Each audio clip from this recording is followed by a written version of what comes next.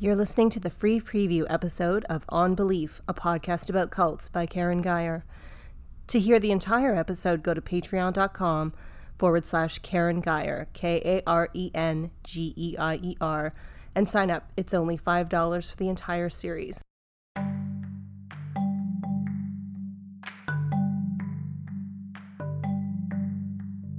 This is On Belief, a podcast about cults by Karen Geyer. Season 2, Episode 1, Hate Groups.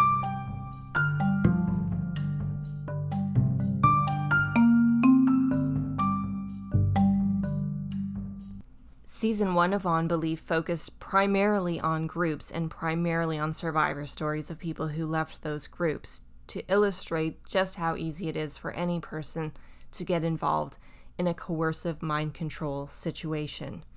Season 2 of On Belief is going to focus even more deeply on coercive control and the other places that you can find it.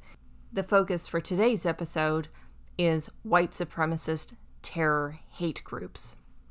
If you've been following the news the last 4 years, you've noticed quite an uptick in violence and hatred from these groups, and a lot of it being mainstreamed and a lot of it being laundered through regular news outlets. Fox News, even CNN will have people like Richard Spencer on their television show. So how did this happen?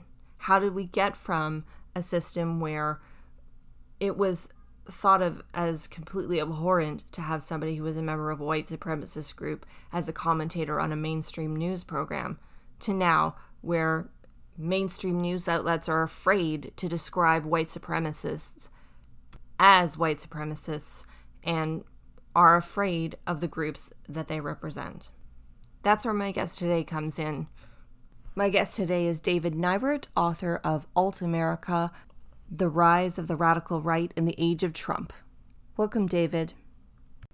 In your book, Alt America, you discuss the formation of the Tea Party as being fundamental to being the precursor to what we're seeing now as this emergence and reemergence of hate groups. It was a movement that relied pretty heavily on recruitment. It was a movement that relied upon secret knowledge. And it was a movement that grew with a staggering pace. It also followed a pattern of cultic behavior where it promised the things that you believe are not wrong. You're actually right. It also offered easy enemies. There was an underclass that was trying to come and get you, of minorities and poor people. And the specter of this democratic new world order that was about to get you from the top. It even had its own scripture, the Constitution. So talk to me about how this came to be and was cultic in origin. Well, the technique that they used is really very, very similar to what you find in certain kinds of religious fundamentalism and cultic fundamentalism, which is that they provide an interpretation of the scripture, as it were, which is how they treat the Constitution. And they even actually will say that, this was divinely inspired text, and which is why we have to pay attention to its every single word. And then they provide the specific interpretation of it and say that that's the only legitimate possible interpretation of it.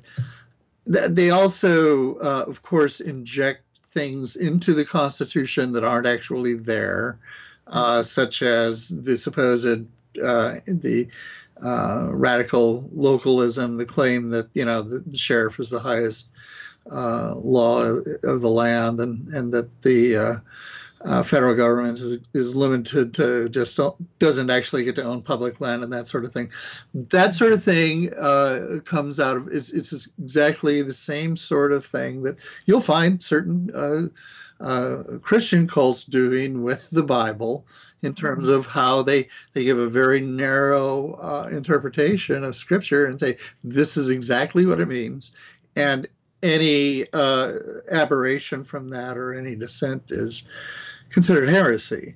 So, so that's how they of course naturally then condemn pretty much all of liberal democracy, certainly everything after FDR as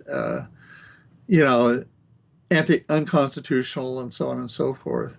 And this, for some reason doesn't seem to include having a standing army and that sort of thing. But they do toy with that, with the whole militia concept anyway. So at any rate, that's how their version of constitutionalism is really very similar to the kind of manipulation of meaning that you get within cultic fundamentalist or Christianity. And often there's a real crossover there, too. A lot of the folks that you meet in the Patriot movement are, in fact, fundamentalist Christians of a very particular stripe. It seems like the movement really got its gasoline thrown onto the fire moment with the nomination of Obama, because they finally had their, for lack of a better term, Antichrist. I do believe that no matter who won the 2008 election, I think any Democrat was going to be coming in for treatment very similar to what we saw doled out to Bill Clinton in the 1990s. And that was really a lot of when we saw a lot of right-wing extremism getting mainstreamed originally was in response to Bill Clinton in the 1990s with the Patriot militia movement, and Tim McVeigh and Eric Rudolph and all of that. So, and I think whoever won in 2008 was probably going to be getting, if it was a Democrat, it was going to be getting a lot of that very similar kind of blowback. It was pretty obvious that by 2007, 2008, the Patriot militia movement was returning, was reorganizing, and was spreading a lot of its stuff into the mainstream. I don't think anyone anticipated having a major conduit for this ideology into the mainstream in the form of the Tea Party that we saw after Obama's election. But certainly going into the election, I think that we all felt that, whoever was going to be president was going to be getting this.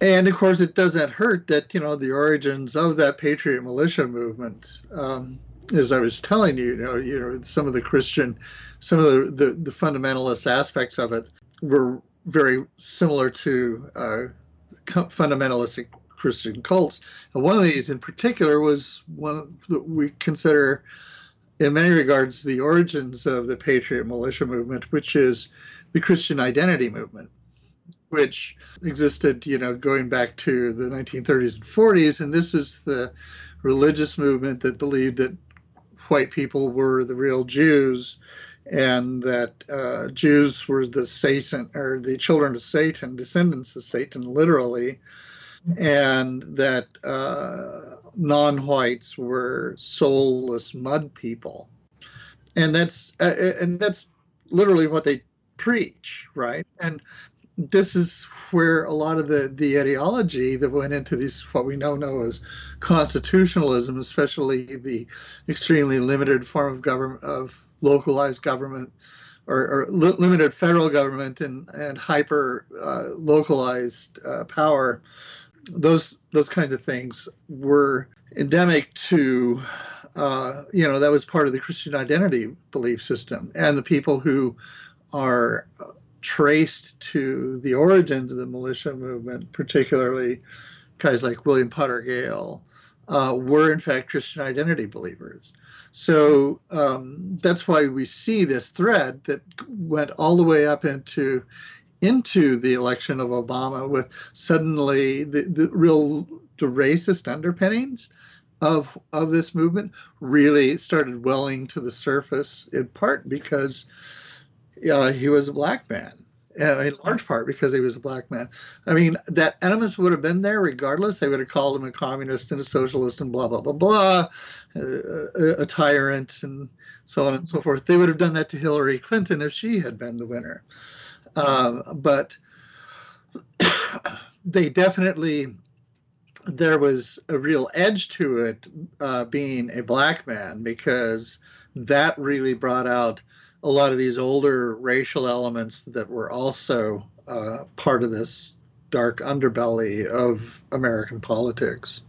The rise of these groups parallels and goes right alongside the rise of some other religious groups that are gaining steam in America, namely Quiverful, namely, as I discussed in season 1, and militant Christian evangelicals.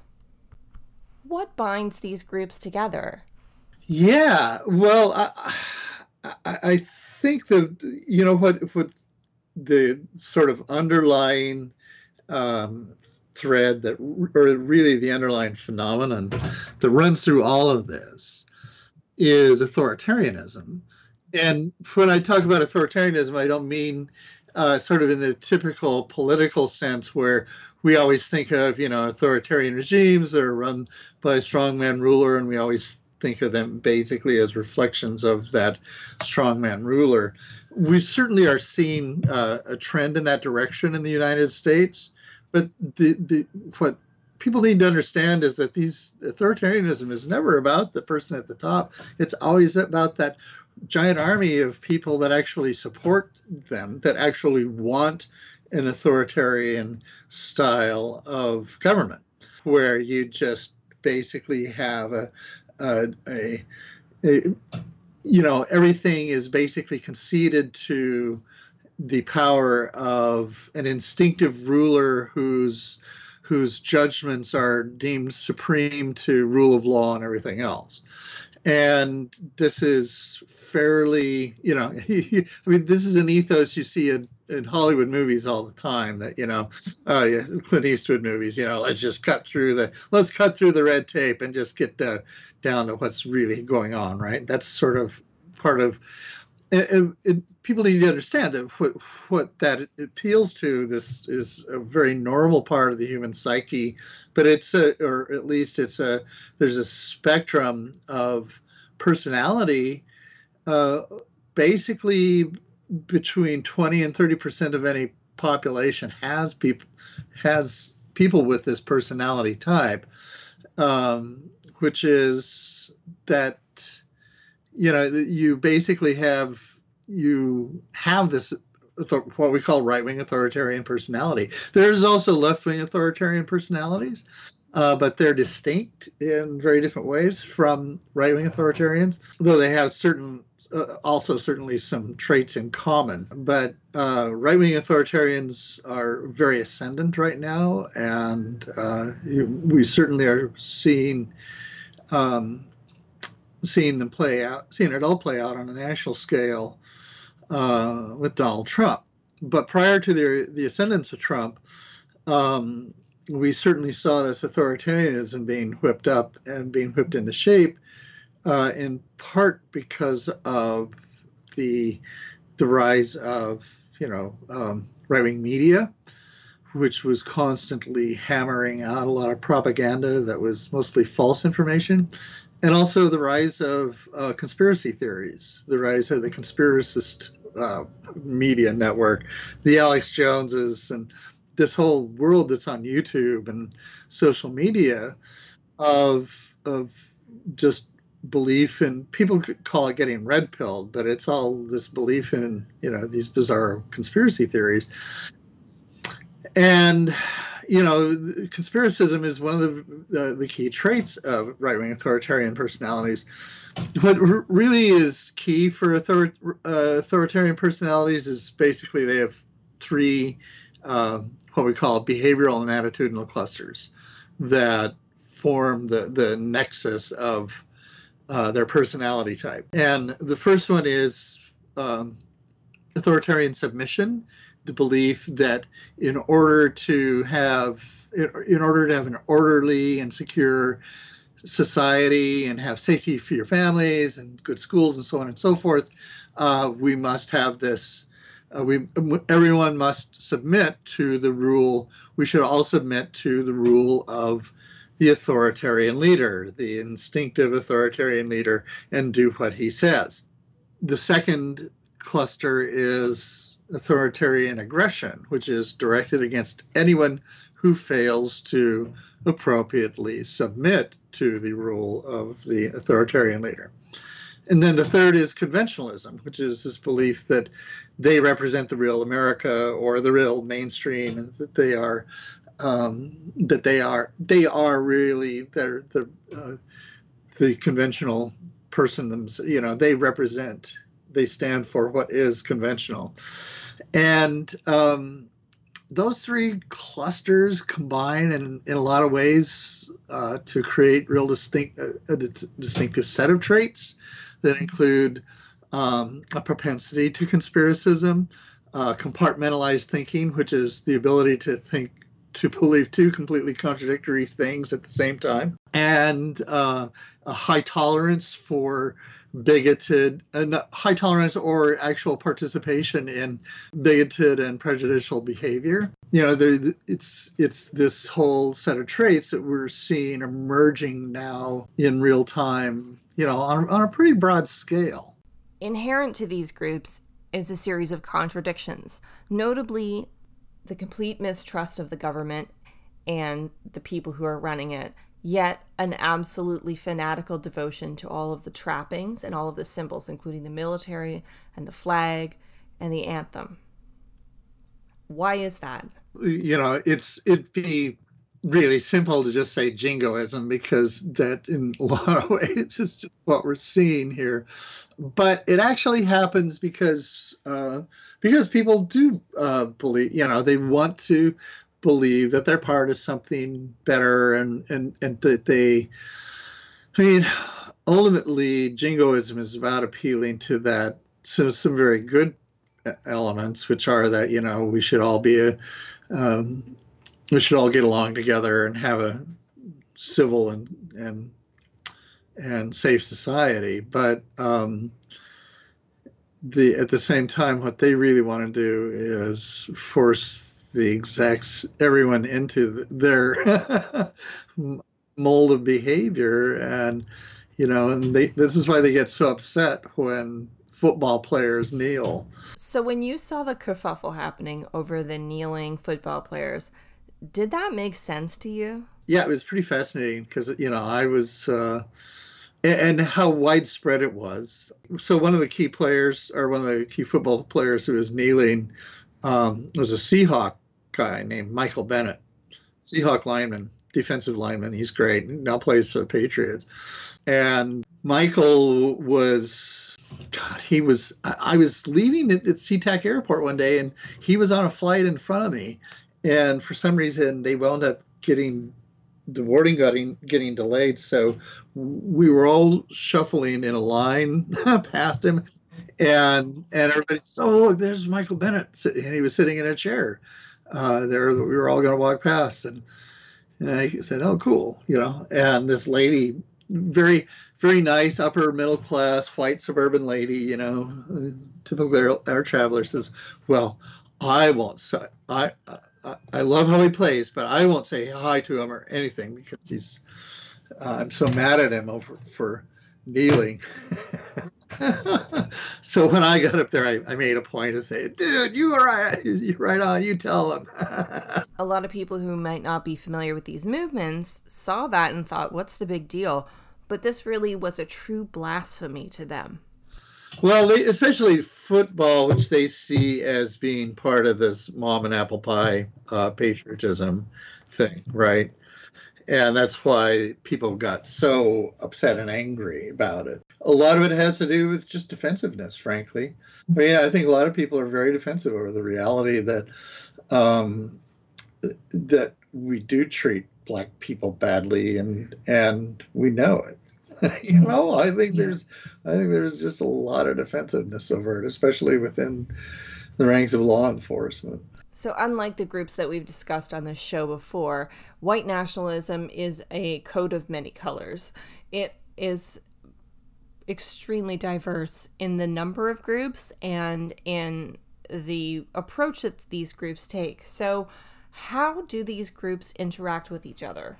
Actually, they don't. There's a tremendous amount of internecine war that goes on within the far right, which is actually works very much to the world's advantage because they can hardly get along with each other. I mean, one of the things that right-wing extremism does is it does tend to attract sociopathic personalities, particularly in the leadership positions, and it especially attracts a lot of these social dominance-oriented personalities. So you get this really nasty brew of egos and paranoia, and it gets really brutally ugly on the radical right. A lot of it, there is actually a real spectrum of belief too. Everything from, of course, the neo-Nazi types, the Adam Waff and SS kids who actually want to have another mass genocide of Jews and non-whites. And there are kids who fall into that spectrum, all the way to, the what we call the alt-right spectrum, the Mike Cernoviches, who just kind of dance around these issues, the issues of white nationalism a lot, but all the while sort of promoting their pet themes, which are that, blacks are lazy, Mexicans want to take your jobs, and gay people want to give you AIDS, or something like that. Or, and it even goes into the mainstream spectrum, the Fox News because you've got Tucker Carlson on there spreading white nationalist crap, and you've got Laura Ingraham on there spreading white nationalist crap, and you've got Lou Dobbs on Fox Business spreading white nationalist crap. There is a spectrum where very much is part of what we'd even call mainstream conservatism. How do they come together? They come together when there's a single charismatic personality. That's why Donald Trump's so dangerous. That was why I started writing the book when I did, which was in spring of 2016. I didn't expect him to win, but I was concerned that what we were seeing was this congealing of all these various kinds of forces under his umbrella. It has really lethal consequences for American politics for another generation to come. Trump could disappear tomorrow, and this would be a problem. Why do you think the mainstream media, including the New York Times, gave such cover to these types of people? Do you think that they thought that Donald Trump was going to win? I think they didn't think he was going to win. Yeah, I didn't think they thought he had any chance of winning. And so they basically kind of put a thumb on the scale against Hillary just to make it more interesting, I think, partly for their readers. But being a longtime media guy, I finally got out of newsroom work I was in 2000, but I was a newsroom editor for about 20 years before I went freelance. And I can tell you that the newsrooms that I worked in particularly through the 90s, became really toxified by the fear and threat of being accused of liberal media bias. I mean, a guy like me who was raised in southern Idaho as a Republican would just be summarily dismissed as a raving liberal because I report on right-wing extremists, right? And this is not not the way it's supposed to be. And it's not what we should be seeing. So, I left newsroom work in 2000 partly because I felt that it had become this paranoia about liberal media bias was just, it was, let me put it this way, it really altered the shape and content of news operations. But I will say it also was largely a product of corporate ownership, because at the very top, what I saw as corporations took over more and more of the media in the 80s and 90s. Our ownership became more not just rigidly conservative, but inclined to cut newsroom budgets when when the reporting embarrassed their friends. That's not the way media is supposed to work. That's not the way the press is supposed to work in this country. Fox News is a very profitable operation. It's also a travesty of a news operation. Anybody who's been in the business, especially a crusty old reporter like me, just has nothing but utter contempt for Fox News and what it does. because it has no resemblance to a legitimate news operation, except maybe when Shepard Smith's on. What they're doing now is not any different than what they did in 2008, which was whip up, and for that matter, 2001 and 2, when they just did nothing but whip the country into a state of fear. And they use fear mongering techniques. They use all kinds of false information and distorted information to present a really distorted picture of America and what is going on in the world. So, and they say, well, it's fair and balanced, which is, everybody knows, is a joke.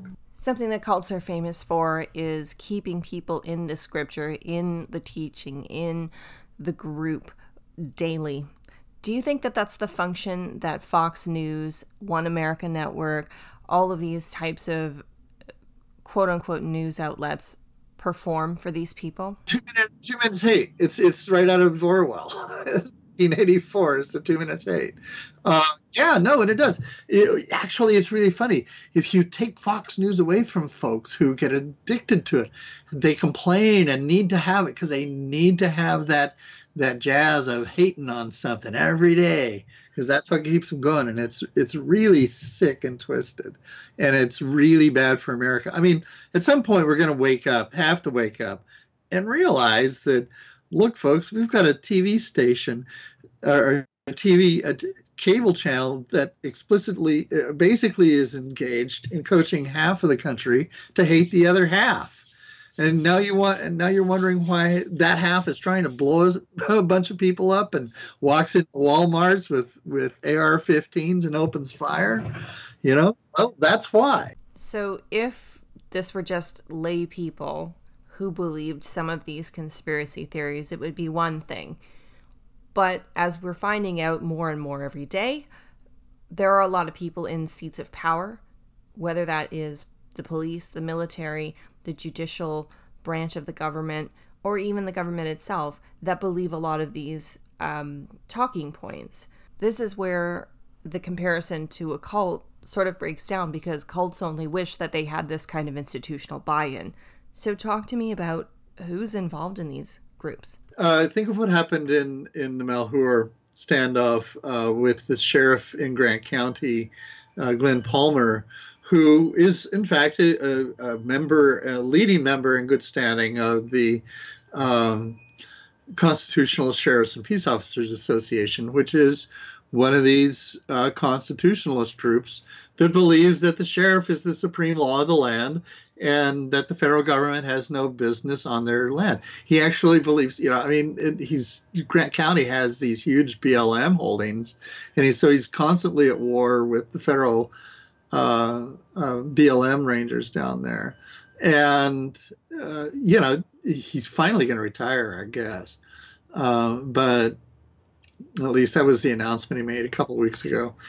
But he played a key role in the whole Malheur standoff, because he was the guy that the Malheur standoff leaders were all driving to go meet when they got roadblocked and Lavoy Finicum was shot.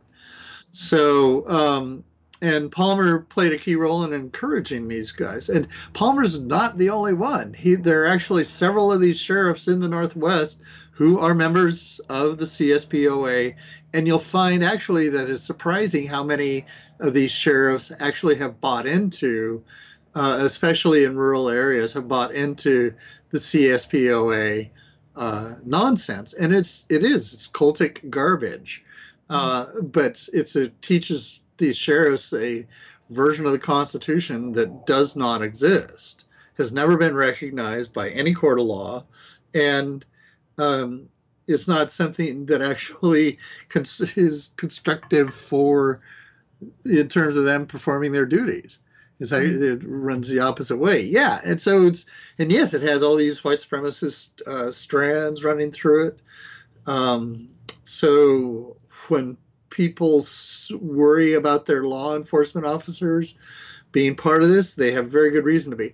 And there's also a surprising number of cops who are members of the Oath Keepers, which is this constitutionalist, patriot extremely paranoid, very far right organization that's closely affiliated with, they've been out there marching with these Proud Boys at events in Portland I've been covering.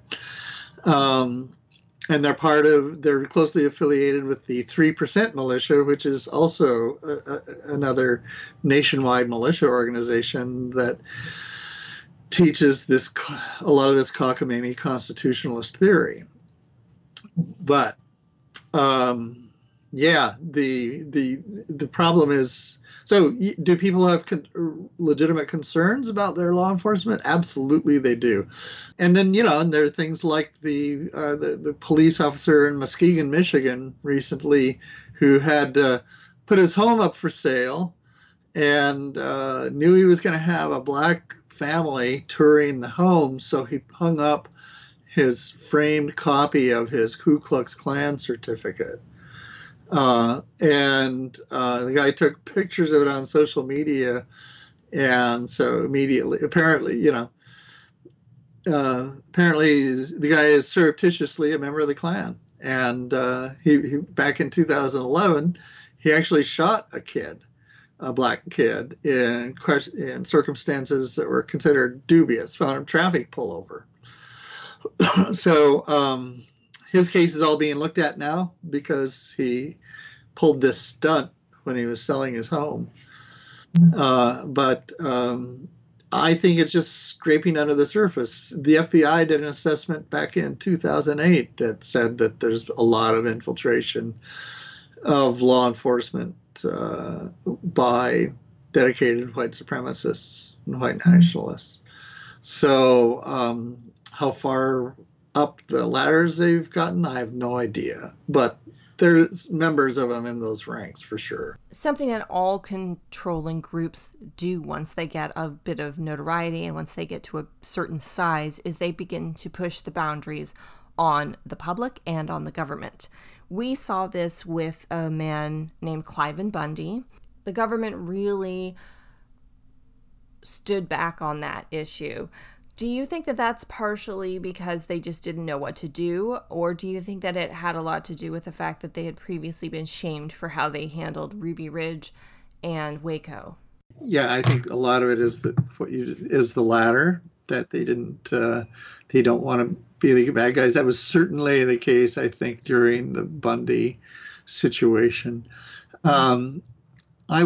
I covered the Freeman standoff in 1996 in eastern Montana, which was when I think the FBI kind of started figuring it out, how to end one of these things without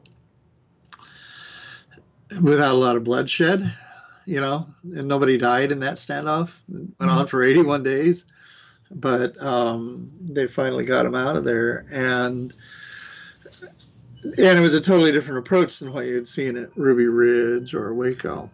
So, and the government has since been a lot smarter about it. But the problem is that, certainly after the Freeman standoff, those people all went to prison for a long time, and there hasn't been any of that enforcement. The follow-up to the extent, or let's put it this way, competent enforcement.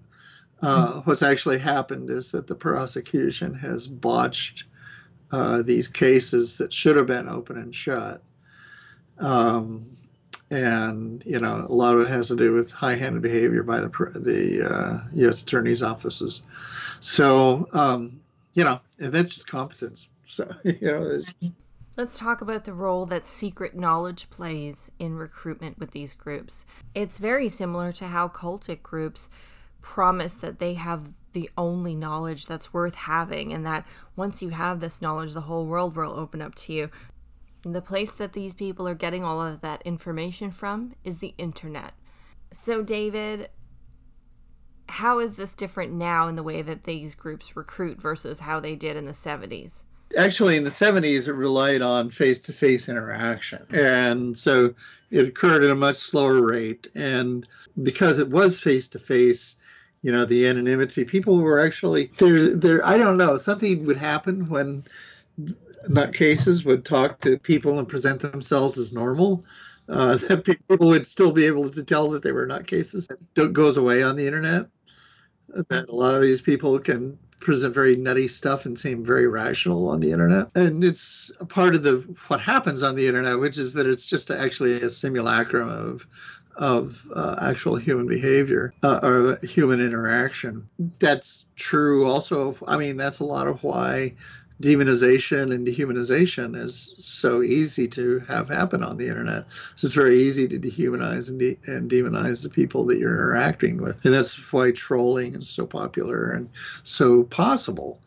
And it has a certain attraction, particularly to young men who are prone to, who appreciate transgressive behavior and humor, which is not uncommon at all, especially among teenage males. But what does happen is so the internet has simply just opened this huge Pandora's box for all this, partly because it's not just 8chan and 4chan, although these are very big fonts of radicalization happens.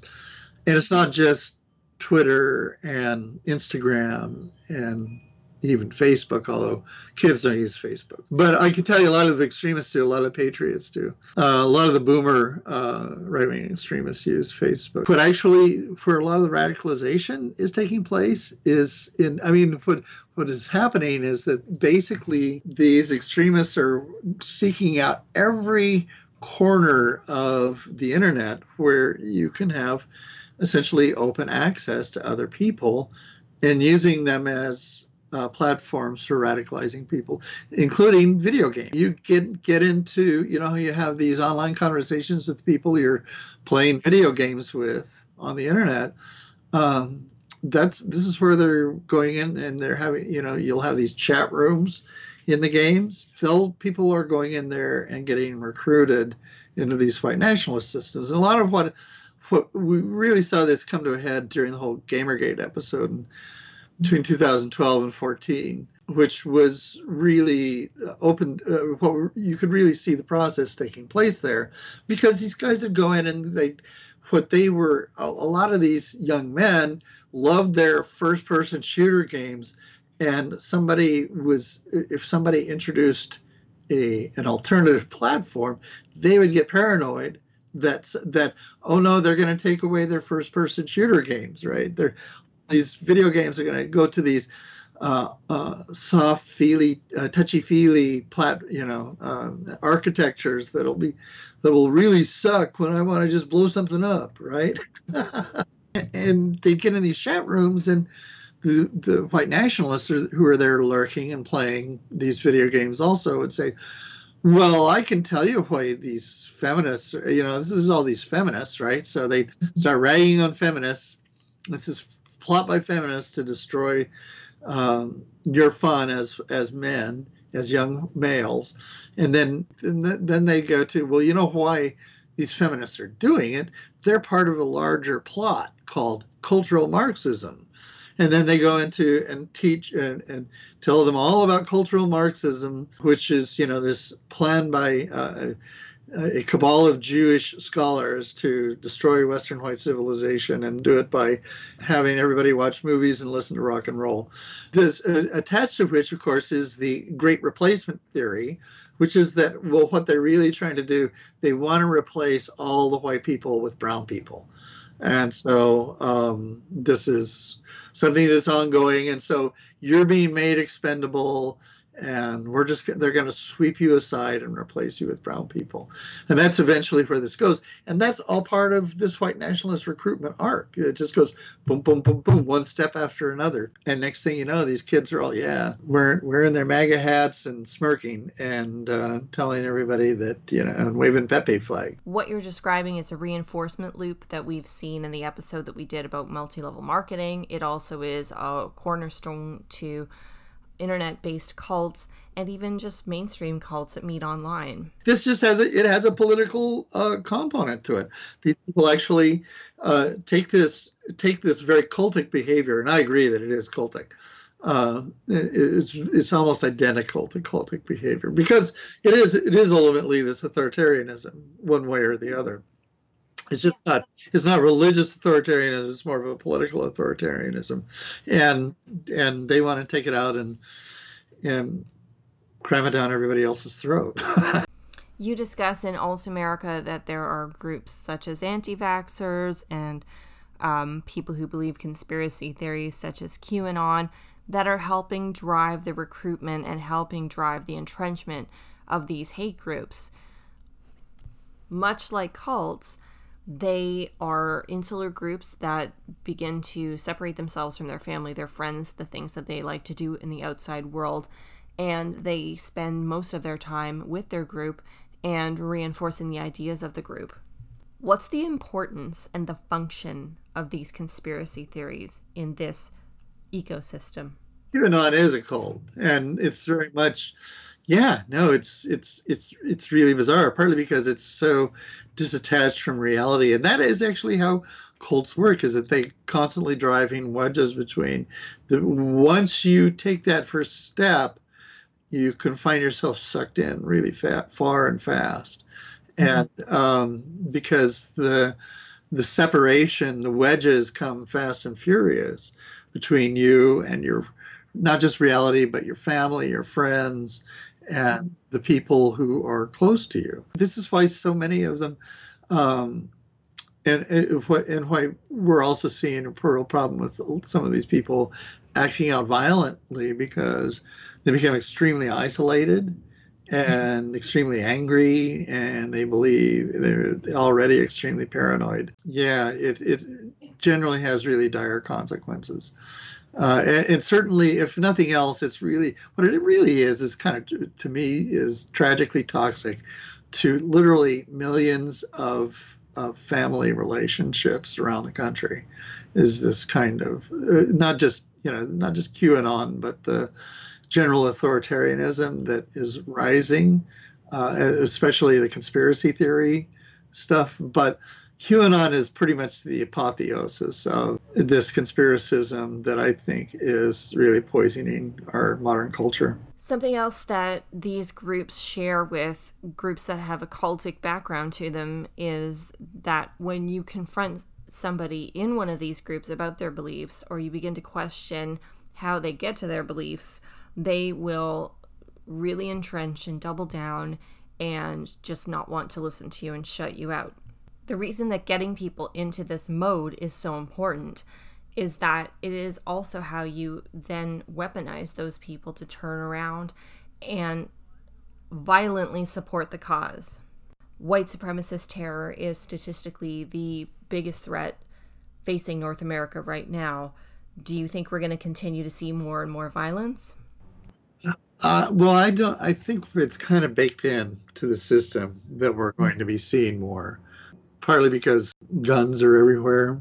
Part of reeling this back is going to be, disarming a lot of people, getting AR-15s out of the hands of people who shouldn't have them. And honestly, I think we're going to have a real problem at the end of the election. I don't think Donald Trump is going to win, and I think he and his followers are going to act out violently. But it's pretty clear that Trump himself is, he's made the reference to the Bikers for Trump are not going to let this happen. And that's exactly the element we're talking about. Because the Bikers for Trump are actually a bunch of patriots. And that's the same element. It's the same people who've been part of these Oath Keepers and 3%ers and that sort of thing that I've been covering at these street events. I think there's going to be some people who get hurt. And it's going to be really unfortunate. The only way we could possibly reverse this now is if Donald Trump were to suddenly have a brain transplant and recognize the error of his ways and denounce his former path and tell everybody to cool down and chill out, and then he would step aside. I mean, that's ultimately the only way I think that we would be able to avoid the violence. And I think that's like a cold day in hell that would ever happen. So what can we expect out of the future of these groups? Are they going to continue to grow? Are they going to get to a certain point and contract? Are they going to get to a certain point and the government will take notice and try to beat them back?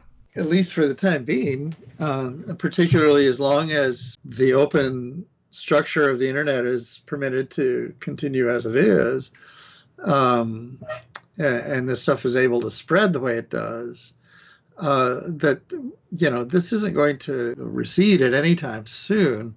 And in fact, I expect it to keep growing, which means that we're going to have more of these lone wolf terrorist attacks. We're going to have more kids from your neighborhood getting sucked into these belief systems.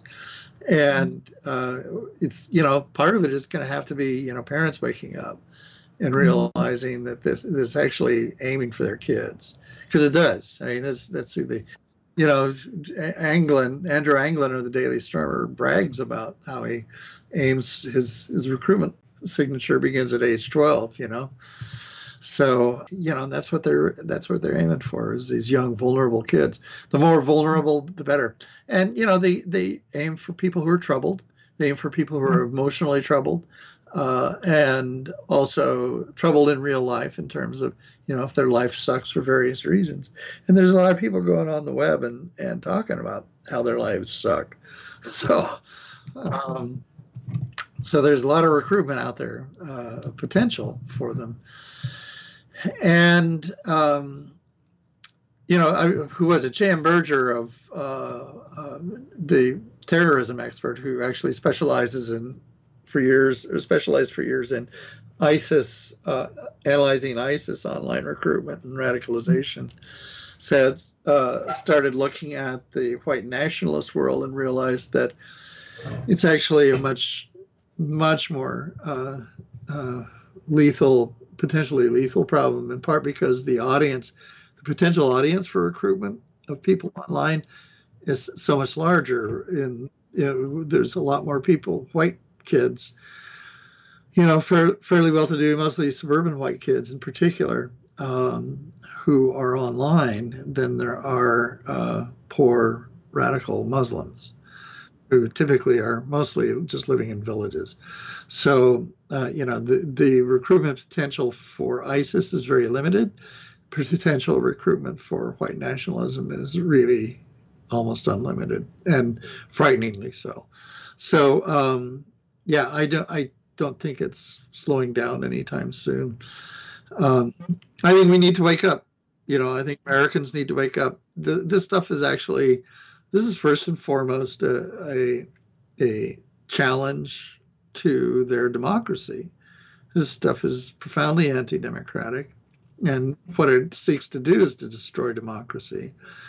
So we have a long road ahead of us. We have to first defeat these forces that are trying to destroy our democracy.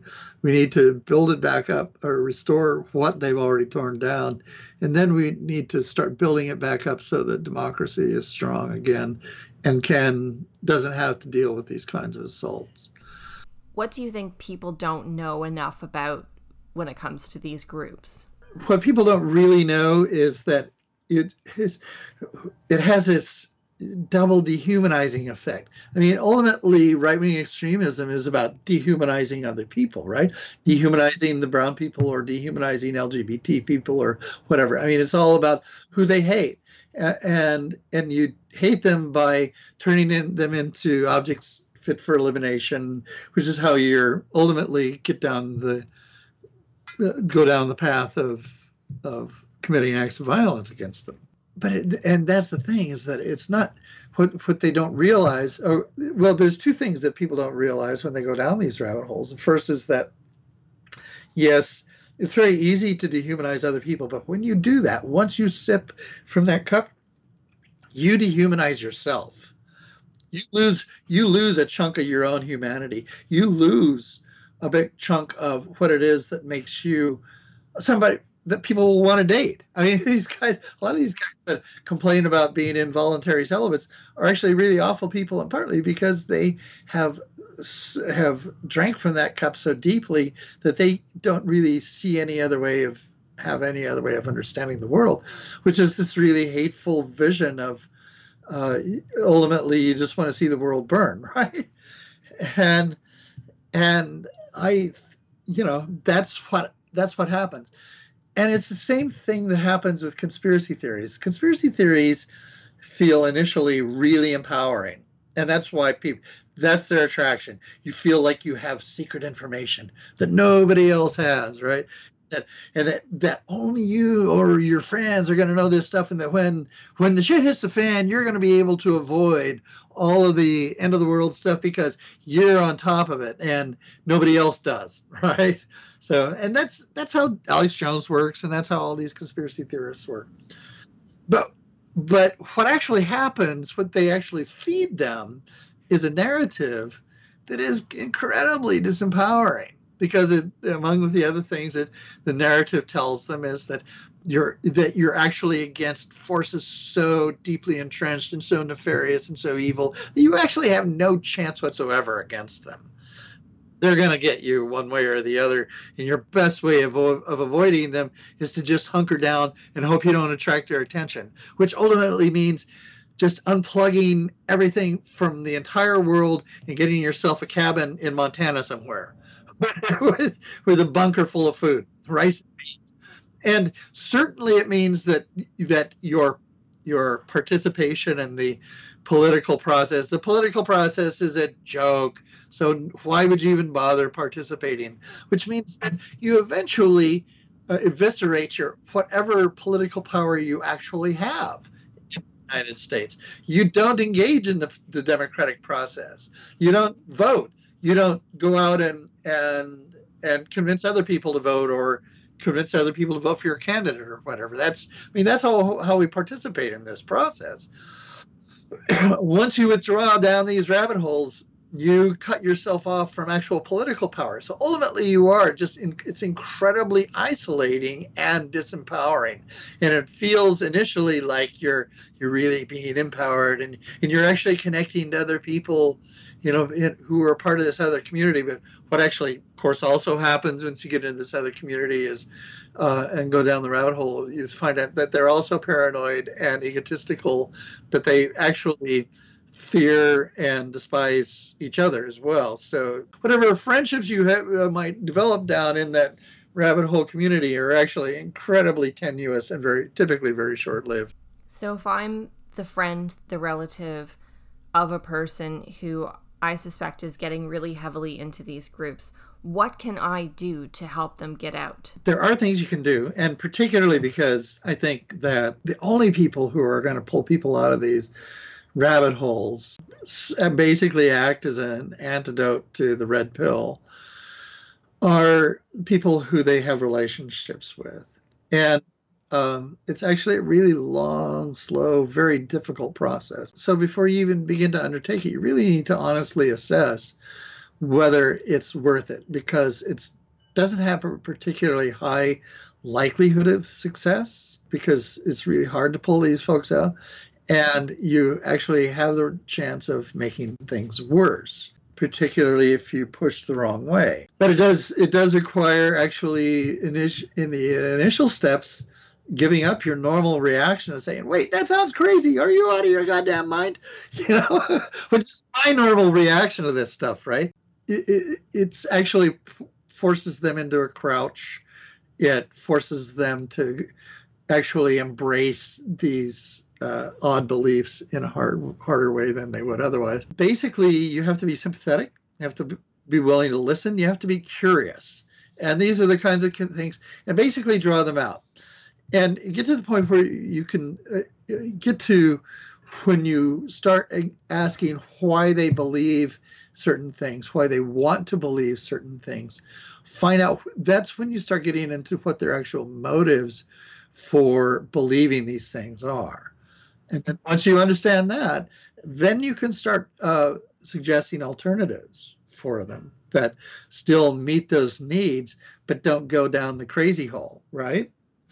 And then once you start, but basically build the bond with the person enough that you can pull them out, and then eventually, then you start bringing real facts in, but do it gently at first, that sort of thing. It's a very slow, very difficult, and very painful process, but it is possible to pull people out.